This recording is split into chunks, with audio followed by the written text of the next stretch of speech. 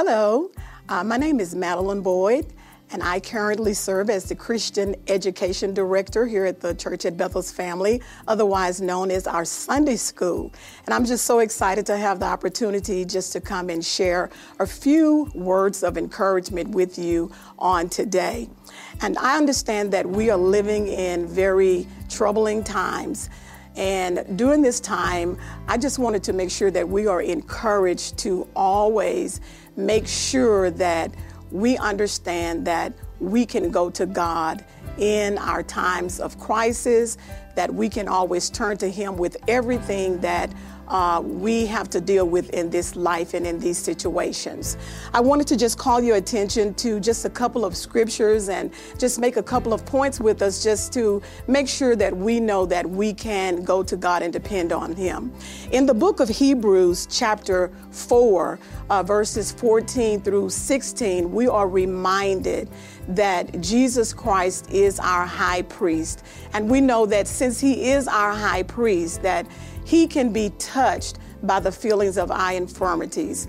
So you will say, what exactly does that mean, that He can be touched by the feelings of our infirmities? That simply means that Jesus is in tune to us and He understands all of the things that we go through.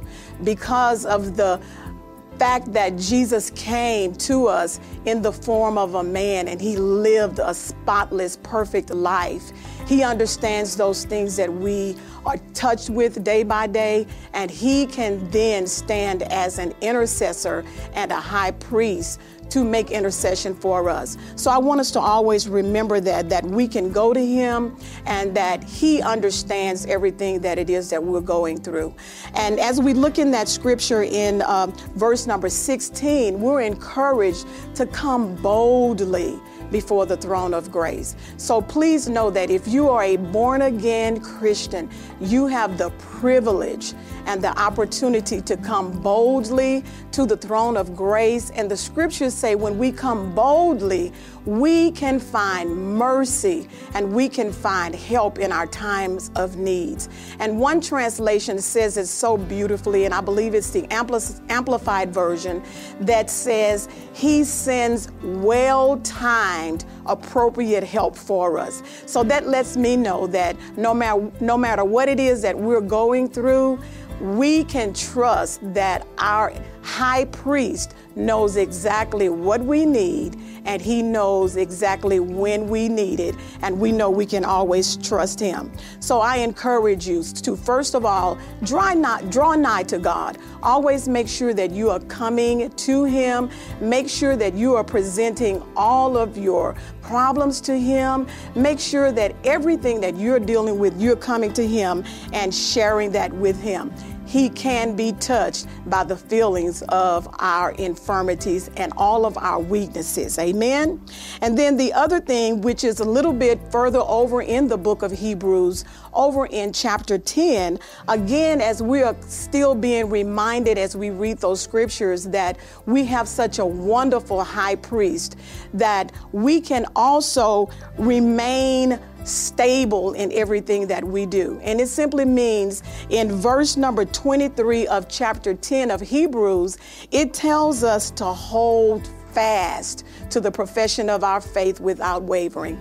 And listen, I find so much comfort and solace in those scriptures because I can truly testify and be transparent with you that during these troubling times, I have to sometimes stop and I have to remind myself that my God is real, that my faith is real, and I have to remind myself to hold fast to my profession of faith. And that simply means that no matter what I see, no matter what I experience, no matter what I feel, no matter what's happening around me, I must hold fast to my confession of faith. And I love this because it says that we are to do it without wavering. Hold fast without wavering. And that simply means, guys, that we can't confess Christ one day And then when trouble comes, we throw our hands up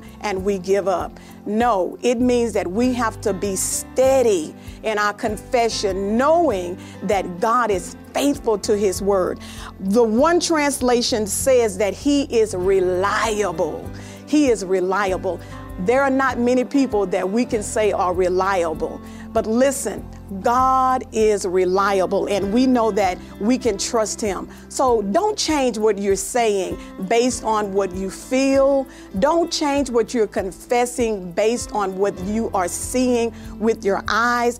I know that we are experiencing so many different things. We have this pandemic that's happening. We see tragedies all around us. Many of us are experiencing personal grief and personal loss, but hold fast to your profession of faith without wavering, because the one who promised, he is faithful. Amen. And then a little bit further down in verse number 35, it continues to go on to remind us that we can't cast away our faith. It says, don't throw away your faith. Don't throw it away, because it carries a great reward.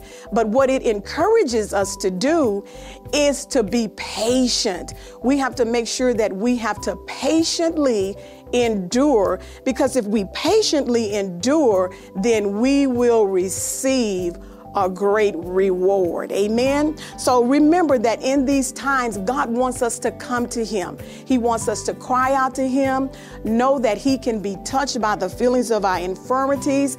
Know that we have a high priest who can be moved by everything that we are experiencing. And most of all, don't change what you are saying in regard to your faith in Jesus Christ. So even when the enemy comes to try to torment you, to try to say, well, if your God is who he says he is, then why is he allowing this to happen?